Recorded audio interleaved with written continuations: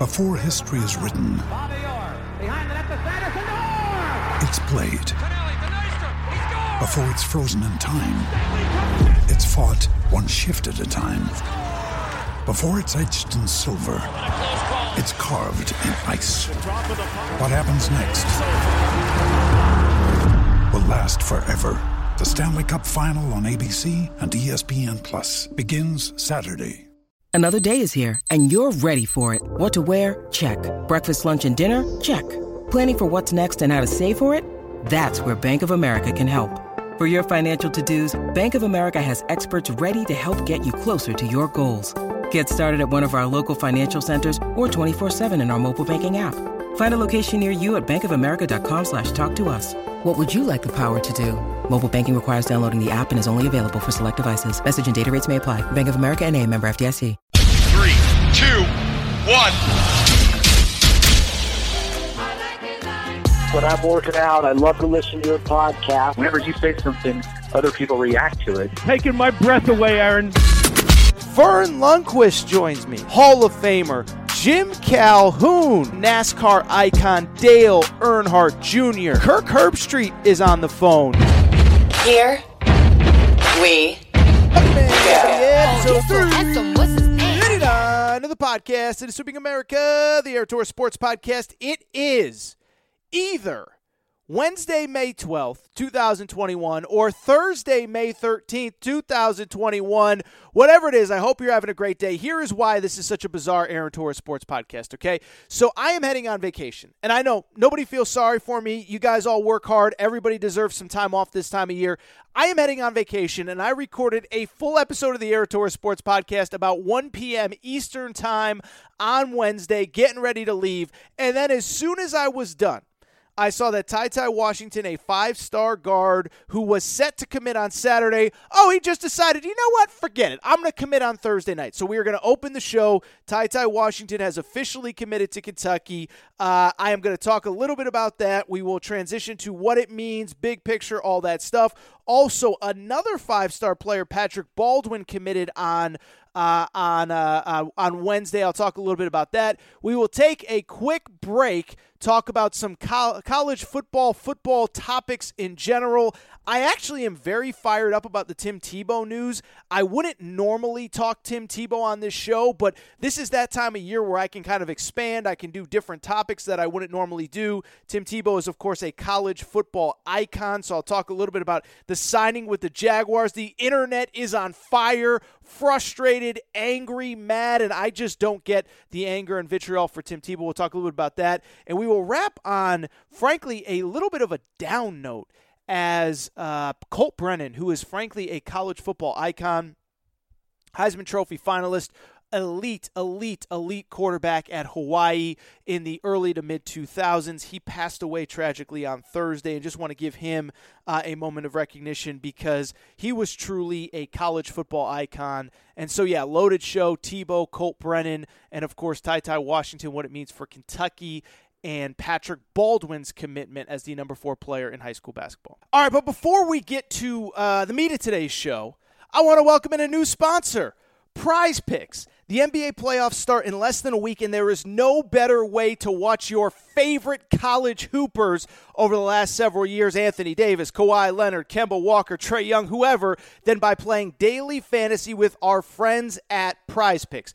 Prize Picks is the simplest form of real money daily fantasy sports and just pits you against the numbers. Whether you're a fantasy sports nut or a casual basketball fan looking to add some excitement to the games, Prize Picks is the perfect game for you. You simply select 2 players and predict if they will go over or under the projections. So basically, Devin Booker's playing, Trae Young's playing, Klay Thompson is injured, but Steph Curry is playing, and you think Steph's going over 38 points, you can actually bet on that with real money. Here's actually what I'm playing Wednesday night. So Wednesday night is actually a loaded NBA slate because, of course, the NBA season is coming to an end, and I saw that the Trae Young over-under is 27.5 points, and baby, I hammered the over there. You know why? Because all Trae Young does is shoot. Guy can't stop shooting. Remember at Oklahoma when when he took 37 shots, he went like 11 for 37 from the field. Everyone was like, oh my God, Trae Young is so No, he's not. He just shoots a lot. So Trae Young over 27.5 points. That is my official play for Wednesday with Prize Picks. By the way, one thing I will say about Prize Picks, I love the payout structure as it gives you the chance to win 10 times your money by getting 4 out of your 5 predictions correct. So this is what you need to do. You need to go download the Prize Picks app or visit prizepicks.com and sign up using the code Torres. Again, this is real daily fantasy with real money on the line. Prizepicks.com and the Prize Picks apps. Use promo code Torres and you get an instant 100% bonus of up to $100 with your first deposit. Don't forget that is Prize Pick. That's the Prize Picks app or prizepicks.com. Use the code Torres to claim your bonus today and take your viewing of your former college hoops favorites, whether it's Kemba Walker, Devin Booker, Trae Young. Take it to another level, prizepicks.com, as we get set for the NBA playoffs. Again, I'm taking Trae Young over 27.5 points because all this guy does is shoot. All right, so let's get into the topic of the day, at least in college basketball. And like I said, basically it was Wednesday afternoon. Patrick Baldwin had already committed, and I assumed the big college hoops news was done for the day. I actually was a little worried that Sahvir Wheeler, the guard from Georgia, was ready to commit. Instead, I do the show, finish up, getting ready to go on vacation, and boom, TyTy Washington, 5-star guard, top available guard in high school basketball, the top player in high school basketball, Patrick Baldwin committed on Wednesday, and then I finish the show and I see TyTy Washington is going to commit on Thursday, and as you listen to this now, it is officially official as TyTy Washington has committed to the University of Kentucky, giving them one of what is probably the final 2 pieces of their 2021 recruiting class. And let me just tell you, this is really big for a number of different reasons. First of all, for people who do not know, TyTy Washington, like I said, top uncommitted guard in high school basketball. Patrick Baldwin, not Patrick Patterson, again, is the number 1 uncommitted player. He commits on Wednesday. We'll talk about him momentarily. But with TyTy Washington, uncommitted guard, I've always viewed him as more of a combo guard than a true point guard. Can get to the rim, can score, 3-level scorer, but over the last year or so, he has really blown up. He initially committed to Creighton. They had the issue with Doug McDermott. He decides to decommit. Once he opens his recruitment, basically everybody in college basketball gets involved. Oregon, LSU, Arizona when Tommy Lloyd took over. But ultimately, he chooses Kentucky. Now, with Kentucky, this is huge for the following reason. Kentucky has what I believe to be a very talented roster, but the one thing they do not have is a true lead guard, table-setting guard, the guy that can get others involved. TyTy Washington is that. Now, is he more of a combo guard? Yes, we're going to get into it momentarily, but he is also a guy that can be a point guard, can be a table setter if the team absolutely needs him. And so when you look at the rest of Kentucky's roster, I actually really like how it has come together over the last month or so. I know it's easy to criticize John Calipari after a season like last year. I think it's completely justified. But when you also look at what he has done really over the last 6 months with this roster, but more specifically the last probably 6 to 8 weeks, he's put together a very compelling team for next year. This was a team that was arguably the worst three-point shooting team in major college basketball a season ago. They go out, they get Kellen Grady, who has averaged at least 17 points per game in all 4 of his years at college basketball at Dayton, a 4-time All-A-10 guard, also an elite three-point shooter. You add him. You add C.J. Frederick, one of the best three-point shooters in college basketball last year at Iowa. Oscar Tshiebwe, who that's more of the 6-month than 6-week frame. He commits from the University or West Virginia University, former McDonald's All-American. He is a true low post player. You have a rim protector in Damian Collins, and I've been saying for about 3 weeks now, Kentucky just needs a lead guard, and if they can get him, they got themselves a really good squad because they have rim protection with Damian Collins. They have low post scoring with Oscar Tshiebwe. They finally have three-point shooting. I believe that Jacob Toppin is an NBA caliber wing in maybe a year or 2. But the one thing they're missing is with TyTy Washington, and now he sort of completes the puzzle. I think the bigger question is he the final piece? And is he the final piece? And the reason I ask is because there is kind of this idea that Sahvir Wheeler, the maybe the second best point guard in the transfer portal. Obviously, Remy Martin from Arizona State announced he was transferring a few days ago.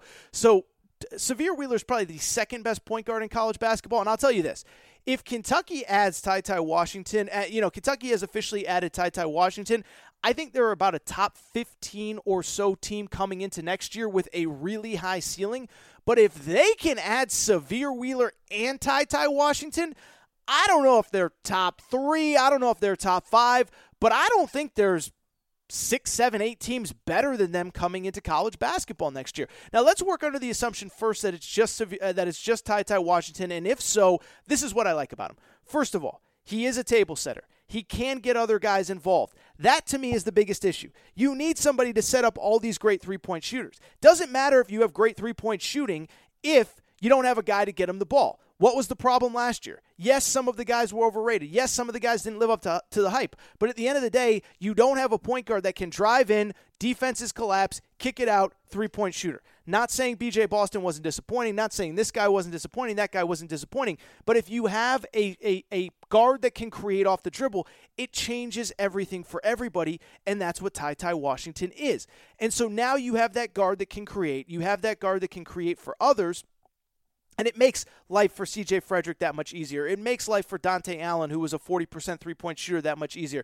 It makes life for Kellen Grady that much easier. And when those guys are shooting threes, by the way, it also makes it easier for the guys down low.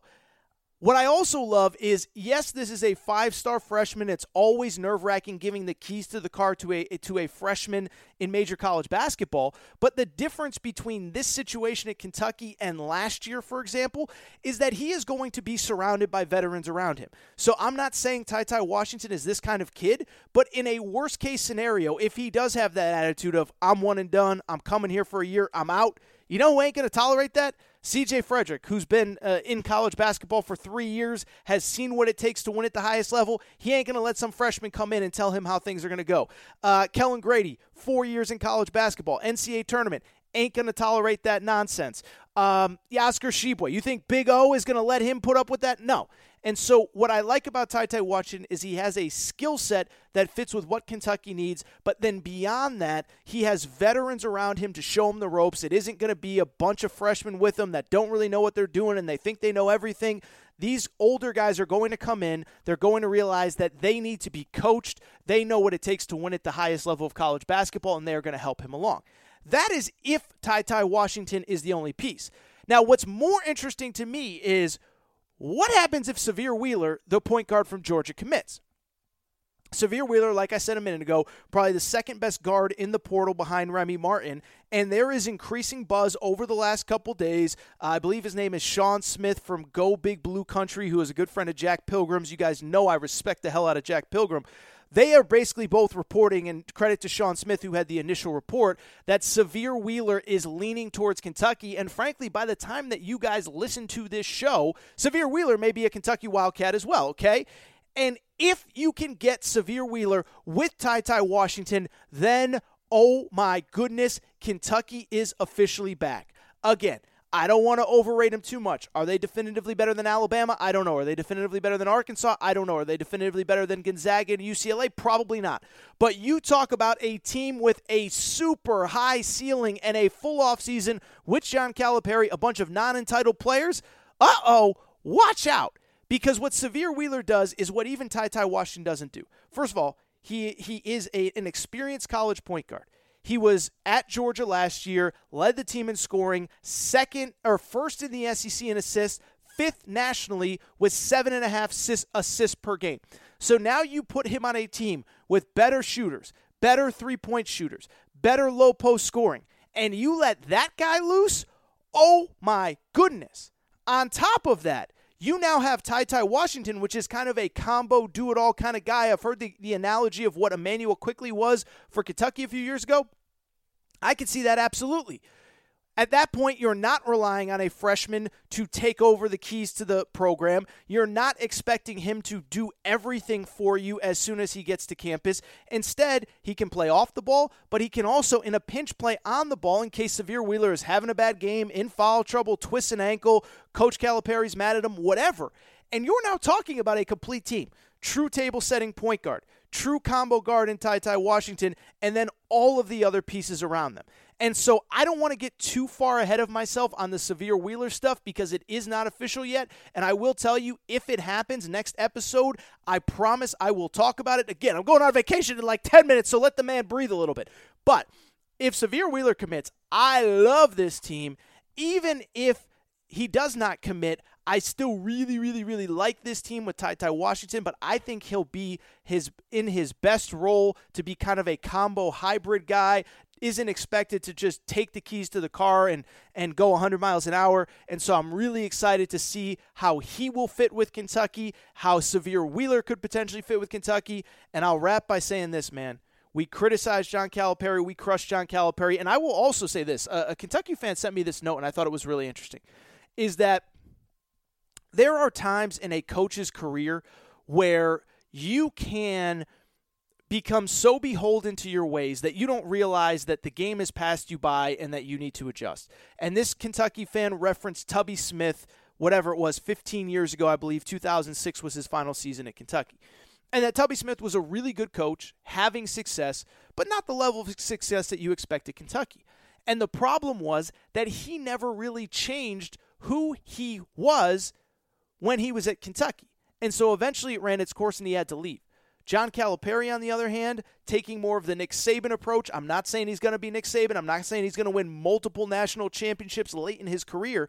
But Nick Saban, we've talked about it. He's adjusted. He's changed. Passing, spread offense, RPOs, whatever. Now John Calipari has done it as well. He saw how bad last year went. He shook up the staff. He has shaken up this roster. And I really, really, really like it going into next year. Ty Washington, by the way, not the only marquee player who committed on Wednesday. Patrick Baldwin, the number 4 ranked player in high school basketball, the top uncommitted player in high school basketball, basically widely regarded as the third best player. I know he's ranked number 4, but every ranking is different. But Chet Holmgren, who's going to Gonzaga, is either 1 or 2. Paolo Banchero, who's going to Duke, is either 1 or 2. You can flip those two in any order. And then Patrick Baldwin is widely regarded as basically the third best player in high school basketball. And on Wednesday, he made his college choice finally for next season, and he is going to, drum roll please, terrible, I know. He is going to the University of Wisconsin-Milwaukee. That's right, the blue blood of all blue bloods. Villanova thinks they're a blue blood? No. University of Wisconsin-Milwaukee just signed the number 3 player in America. Take that, Villanova. In all seriousness, I think most of you know, but the reason Patrick Baldwin is going to the University of Wisconsin-Milwaukee is because his father is the head coach there. But it's still big news. Whenever a top 5 player in America commits to a college, I'm always going to talk about it. He has committed to the University of Milwaukee, choosing Milwaukee basically over Duke. It was those last 2 schools right down to the wire. But in the end, Patrick Baldwin, his dad, Patrick Baldwin Sr., is the head coach at Milwaukee. And so now he is going to the University of Milwaukee, Wisconsin. I should mention really quick, 6'10", wing, can step out, can shoot, can score, really good player. So in terms of my reaction, I'll be honest, this is one I don't have this crazy big, oh my God, this is I think it's a cool story. I don't think there's a ton of meat on the bone. What I would say is, first of all, like I said, anytime that a player commits, I'm going to talk about it. And anytime that a kid takes an alternate path, I'm going to talk about it. Obviously, it's cool to play it safe, to go to Duke, to go to Kentucky, to go to UCLA. I also think it's pretty cool to follow your dad to Wisconsin-Milwaukee. And if it helps your dad keep his job for another year, if maybe he gets an NCAA tournament berth and he gets an extension, I'm all for it. I'm family first. What did I tell you? I'm going to the casino with family as soon as I'm done recording this podcast. And I have no problem when Jalen Green goes to the G League to help support his family. I have no problem when Cade Cunningham goes to Oklahoma State and it helps his brother get an assistant coaching job. I don't have any problem with any of this stuff. So I think it's kind of cool. And if it helps his dad, I'm all for helping family. Family first, right? 2, I think it's kind of cool that we kind of just get another kind of team to follow in college hoops next year. Yeah, we're going to watch Gonzaga and Duke and Kentucky and Carolina and Alabama and Arkansas and whoever, Kansas, if I didn't say them, Texas with Chris Beard. Yeah, those are going to be the teams that we watch on any given night. But it will be kind of cool. Hey, ESPN tonight, it's Oklahoma, Texas, or we can watch University of Wisconsin-Milwaukee where they have the potential second or third pick in the draft, I might flip on that Wisconsin-Milwaukee game. Good for the school, good for the conference, good for the program, kind of cool. I hope he does lead them to success. I think it'd be really cool if he took them to the NCAA tournament next year. I'm going to be blunt, don't really know how much talent is around him, don't know how realistic it is. And I do think there is at least the possibility that he could, quote-unquote, hurt his draft stock because he is going to be such a focal point of defenses, opposing teams, scouting reports, things like that. But then finally, the only other thing that I would really say in terms of why this topic is of particular interest to me, I think from the college basketball perspective, the single reason it's the most important, it's an important, interesting topic, is Patrick Baldwin didn't choose Duke. And it was funny because I have a bunch of Kentucky fans that know me, follow me, whatever. And when he committed to Wisconsin-Milwaukee, one of them texted me and said, huge recruiting win for Kentucky. And it was tongue-in-cheek, but basically what he was saying was, hey, man, he didn't go to Duke, and that's good for college basketball because if you're not a Duke fan, now if you're a Duke fan, kind of disappointing, not really surprising, but for college basketball, for people who don't pay attention to recruiting in college basketball, Duke's going to kind of have a loaded squad next year. I've said since the day Paolo Banchero committed to Duke, Paolo Banchero, widely regarded, as I said, as the number 1 or number 2 player in the country, Paolo Banchero is, in my opinion, going to be the most impactful freshman next season in college basketball. There was talk at one point that he was going to reclassify into this class. I think he would have been a double-double, all-conference kind of guy. He would have been in that top 5 conversation with, Cade Cunningham, Evan Mobley, all those guys. I think he could have done that this year in college basketball. Heck, I think 2 years ago, he could have been a major contributor in college basketball. I've heard my buddy Jack Pilgrim say the Kentucky team 2 years ago that had Emmanuel Quickley, Ashton Hagans, Nick Richards, all those guys, that they basically believe that Paolo Banchero would have started for that team. Paolo Banchero basically picked Duke over Kentucky. And basically Kentucky thought he could have started for us last year, and this past year I believe he could have been one of the top players in college basketball. So the idea that Patrick Baldwin is not going to Duke to team with that guy, that's really important because it's not really just Paolo Banchero. Duke's going to have a really good squad next year. Duke, and I feel like it's kind of the same with Kentucky, and we'll talk about Kentucky in a minute. Duke has 2 of the top 10 high school players in America, Paolo Banchero, who I just mentioned, and A.J. Griffin, who, really interesting story. He's a top 10 player from New York City area, and this year his entire high school season was canceled. And so I actually didn't know this, but I just read it. His dad is an NBA assistant coach, and A.J. Griffin basically went to train with the Toronto Raptors all year long, basically saying, if I can't play high school basketball, I might as well be around an NBA locker room, an NBA culture, an NBA training facility, all that stuff. And so this kid is now going to Duke next year after basically training like an NBA player for the last year. So they have those guys. They have, Trevor Keel's another 5-star commitment. They have a couple good players coming back from last year's team, Jeremy Roach. Who am I missing here?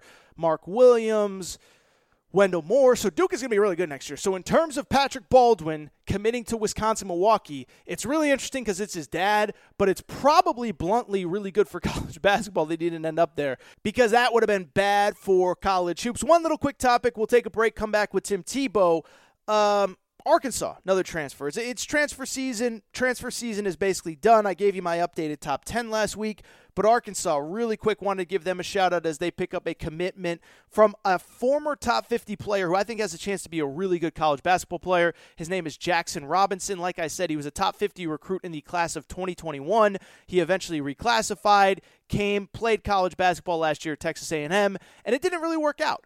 But at the same time, it's worth noting, last year was a weird year. He got to campus late. Texas A&M brought their players to campus especially late. And so when I look at Jackson Robinson, I think he is still a high upside guy, 6'7" wing, and I just believe that he is a player to me that, frankly, has a chance to be really good for Arkansas next year. More specifically, what I like about Arkansas, love what Eric Musselman and his staff have done with that roster this offseason. They have shaken things up. Obviously, you're going to lose a lot of players off last year's Elite 8 team, but 4 marquee transfers. Chris Likes, a 15-point per game scorer from Miami. Audi's Tony, a 15-point per game scorer from Pitt. Stanley Amude, 21 points per game at South Dakota, and now Jackson Robinson. All those guys are versatile playmakers, off the dribble, three-point shooters, and what you now have is an athletic, skilled, modern-day kind of college basketball team, in a lot of ways like an NBA team. And by the way, quick shout-out to Eric Musselman, who hired Keith Smart, former NBA head coach, obviously an Indiana icon, as an assistant coach on Wednesday. And so basically what you're seeing is Arkansas is very much selling themselves as a place that can get you ready for the NBA. NBA coaching at the coaching level, NBA style, and it had success for Eric Musselman last year, as of course they make the Elite Eight. Now, another nice commitment in the portal from a kid by the name of Jackson Robinson.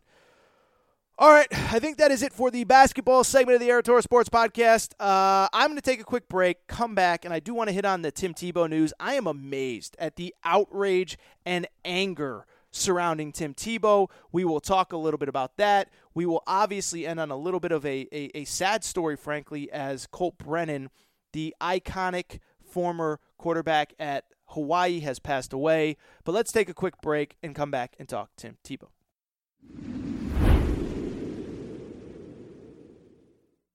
All right, so let's get into the topic of the day. I think you can argue maybe in all of sports. And it's interesting, and I mentioned this off the top, but it's worth reiterating, is this is actually a fun time of year for me to do the show. Because when I do a show like this, basically from about mid-August until the end of April, you kind of know what you're talking about every time you line up to do a show. You're going to talk about college football in the fall, college hoops in February and March. You're going to talk about the NFL draft. You're going to talk about transfer portal. You're going to talk about coaching carousel. But once you get to early May, mid-May, June, July, you get to kind of expand your horizons, expand your palette, do some things that you normally wouldn't do. And so today, I want to talk about a topic that I could have never imagined that I would be talking about when the college hoops season ended back in early April. Like if you had asked me in early April, hey, Torres, college basketball just ended. Baylor beats Gonzaga. What do you think you'll be talking about 5 weeks from now? The backup tight end for the Jacksonville Jaguars would not have been at the top of my mind in terms of what's going to be a mid-May topic. Not going to lie, kind of the truth. Wasn't expecting it. But here we are as it is the middle of May, and arguably the biggest story in sports as we speak is the fact that Tim Tebow, college football icon, is going to be at the very least, considered for a spot on the Jacksonville Jaguars roster. He signed a one-year contract this week. It's non-guaranteed, and it's worth noting what I just said. Non-guaranteed, one-year contract. Doesn't mean he's going to be a starter day one. Doesn't mean he's going to definitively even make the team. He's not sharing bunk beds with Trevor Lawrence in an apartment a mile from the stadium. It just means that this man is getting a roster spot. And so when I saw the news, like it wasn't all that interesting to me for the exact reason I just said. Non-guaranteed, one-year contract. He could be selling insurance, working for the SEC network come September 1. But then I saw the outrage on social media, and I saw how mad people were getting. The idea that Tim Tebow, oh my goodness, this college football icon, who is a former first-round pick, is getting a shot to play in the NFL again. And so when I saw the outrage, I felt like I had to talk about it. Because it isn't that often that a reaction to a topic truly surprises me. No matter what it is, NBA, NFL, Major League, like I kind of know what people are going to say when things happen, when stories come across my Twitter timeline, my social media timeline, whatever. But the reaction of Tim Tebow getting a shot with the Jacksonville Jaguars is insane. As people are saying it's unfair, he doesn't deserve it, he's never played the position. This is basically the equivalent of a make-a-wish. He gets to do whatever he wants, play whatever sport he wants. And so let's get into the Tim Tebow stuff. First of all, let me reiterate what I said a minute ago. We have to remember, non-guaranteed, one-year contract. Didn't sign a 5-year deal. It's not worth $30 million. He's not the, he doesn't have a guaranteed spot in the front office when he retires. Like, this is a 1-year contract that is pretty standard across the board for free agents looking for a shot in the NFL. And it's worth noting that, like, there are some legitimate reasons to think that, like, in theory, he could make the team. Do I think he'll make the team? No. But is it inconceivable to me that he could earn a roster spot on the Jacksonville Jaguars? It's not. First off, he's only 33 years old. People are treating him like he's 50 years old, been retired from the NFL for 2 decades, and this is like, Mike Tyson coming back into the ring for an exhibition in his mid-50s when everyone knows that his best days are 2 decades behind him. Tim Tebow's 33 years old. There are guys from his original draft class who are still playing in the NFL to this day. Joe Hayden, his former teammate at Florida, still in the NFL. Jason Pierre-Paul, Tyson Alualu. Like there are players that were not only in his draft class but are playing at a high level. Let's also not forget, whatever you think about the baseball experiment, he has been training as a professional athlete all along. So it's inconceivable that a guy like Antonio Gates or Rico Gathers or somebody who's been playing basketball their whole lives, has never even played football, they can step into the NFL, they can be a tight end right away. But Tim Tebow, who played football his whole life, he couldn't possibly be an NFL starting caliber quarterback or NFL starting caliber tight end? Give me a break. Especially when you consider that it was only like 6 or 7 years ago that we all kind of agreed exactly what I just said. Hey, Tim Tebow might not be a great quarterback, but man, if he just committed to playing the H-back, to being a blocker, to being a tight end, he could make it in the NFL. So 4 or 5 years ago, it was perfectly conceivable that Tim Tebow could be a starting tight end. But now it is insane and impossible and unbelievable. Give me a break. But on top of that, I will readily admit, I can see the other side. I can see the argument that there are a lot of guys who were probably tight ends in the league last year, who were probably all-conference, maybe all-American in college, that are out of the NFL right now that do not have a roster spot, that are more probably capable of stepping in tomorrow and being an NFL caliber tight end than Tim Tebow. I will not deny that. But here's my question for you. Since when does every roster spot in professional sports always go to the best, most qualified, most talented player? Because you might think it does, but in reality, there's actually a lot of other variables into why guys get roster spots and why guys get chances. Guys in the NFL get cut all the time because they're making too much money. Not because they're the worst running back or wide receiver or corner or safety in the league, but because they just make too much money. On top of that, there's the draft process. You go in the first round, you're going to get a shot whether you're ready or not. I don't know if Zach Wilson is one of the 32 best quarterbacks on the planet right now, but I know he is going to be one of 32 starters, knock on wood, assuming nothing happens in training camp where he's injured. He is going to play whether he is ready or not, whether he is really one of the 32 best starting quarterbacks or not. It's the same in the NBA. Why do all these guys want to get into the first round of the NBA draft when they leave college? It's because they know if you're a first-round pick, it's a 4-year guaranteed contract. The organization is kind of stuck with you. They got to try to figure out a way to make it work. The difference between being the 30th pick and the 31st pick in the NBA is monumental because it means that much more of a commitment in the NBA. On the flip side, I'll give you an example. I use this example all the time. But Fred VanVleet, who is now one of the best guards in the NBA, he made the last roster spot for the Toronto Raptors, 60th overall pick. And the only reason was because they had one roster spot open. If they had one extra first-round pick that year or one extra first-round pick the year before, he probably doesn't make that team, even though he has clearly proven himself to be one of the best guards in the NBA. He almost never got that shot because, again, there was somebody with a guaranteed contract ahead of him who was going to get that spot. So stop selling me that the best person always gets the spot. By the way, and what I'm going to say next is going to offend some of you.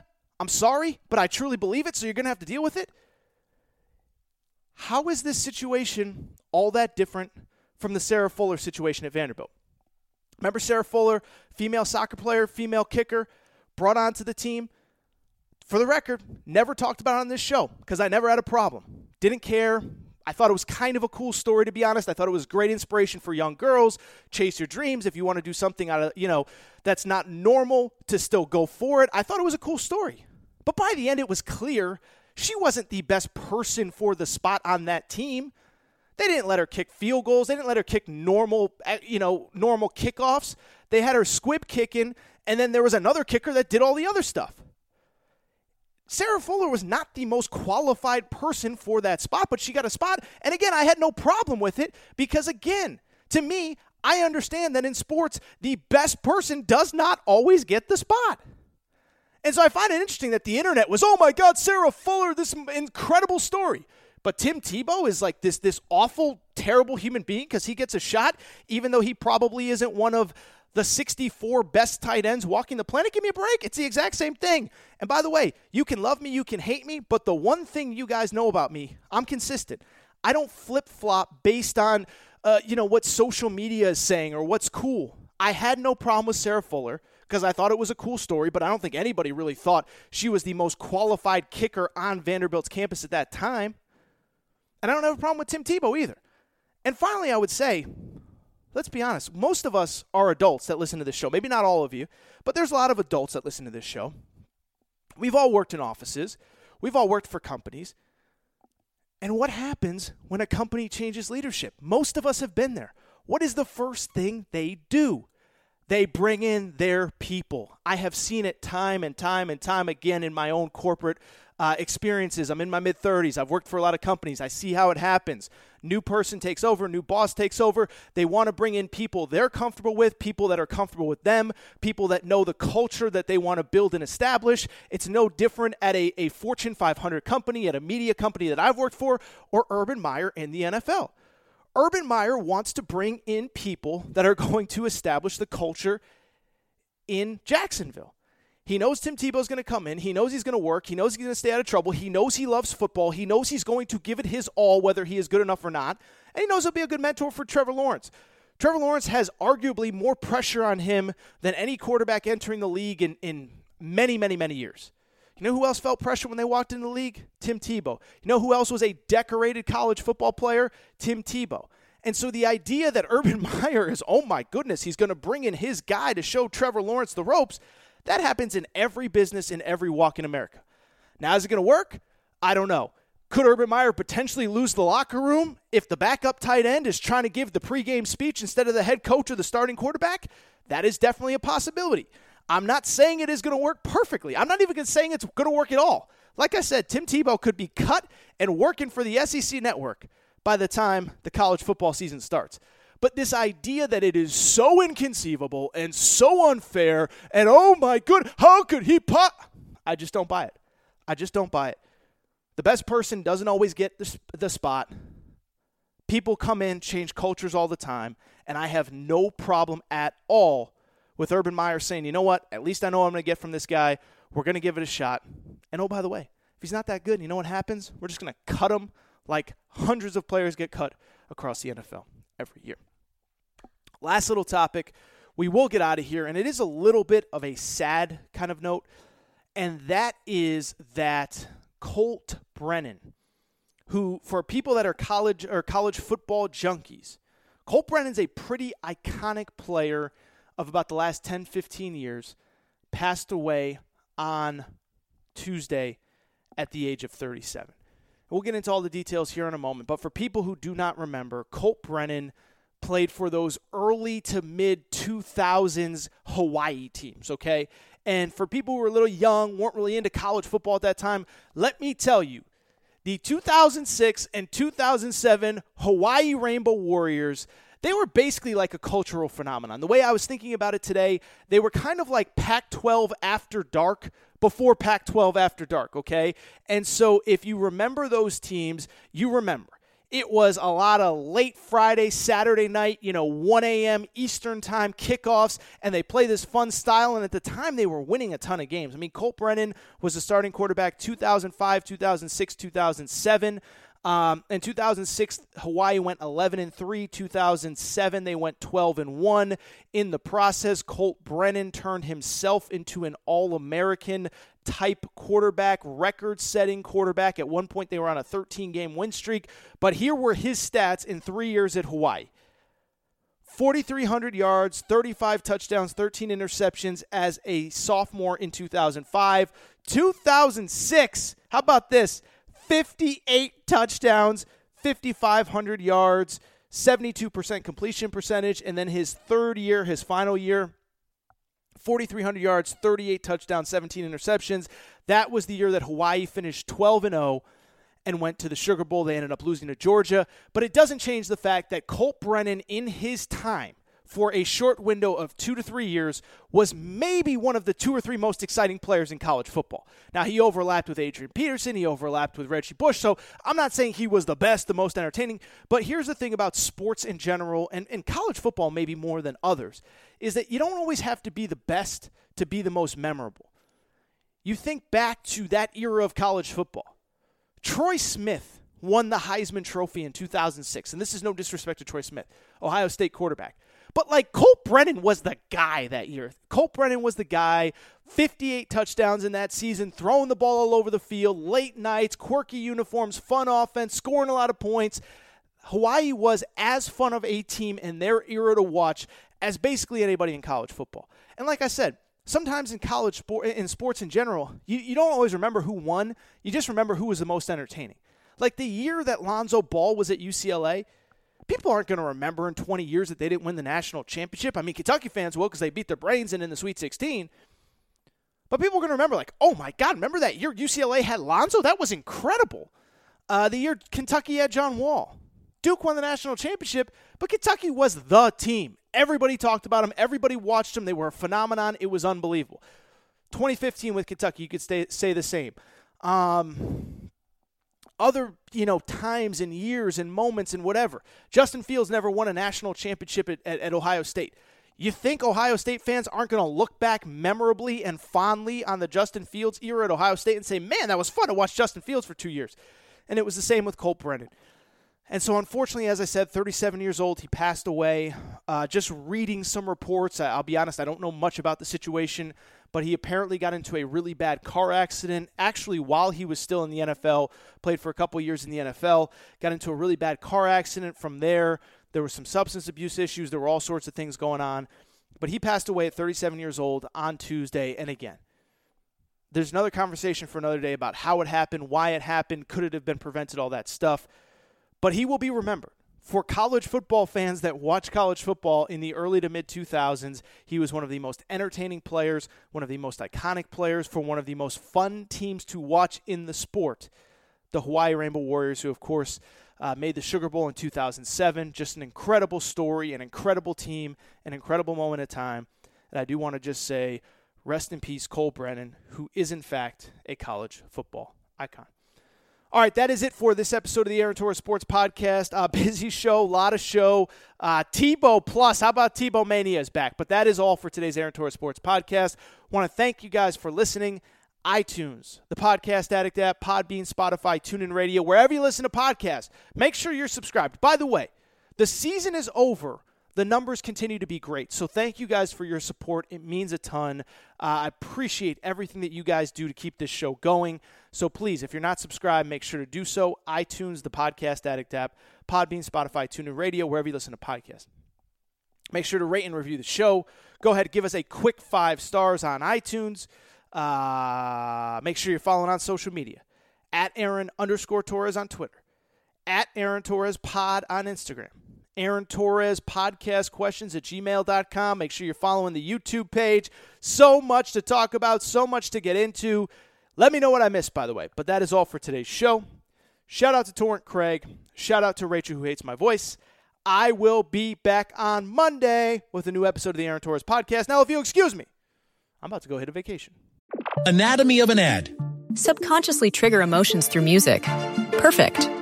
Define an opportunity. Imagine talking to millions of people across the U.S. like I am now. Identify a problem. Creating an audio ad is time-consuming. Offer a solution. Utilize cutting-edge AI. Imagine creating all that in under 30 seconds. Well, we did to create this ad.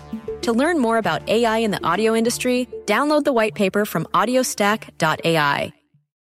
Anatomy of an ad. Subconsciously trigger emotions through music. Perfect.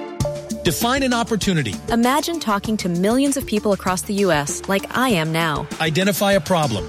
Creating an audio ad is time-consuming. Offer a solution. Utilize cutting-edge AI. Imagine creating all that in under 30 seconds. Well, we did to create this ad. To learn more about AI in the audio industry, download the white paper from audiostack.ai.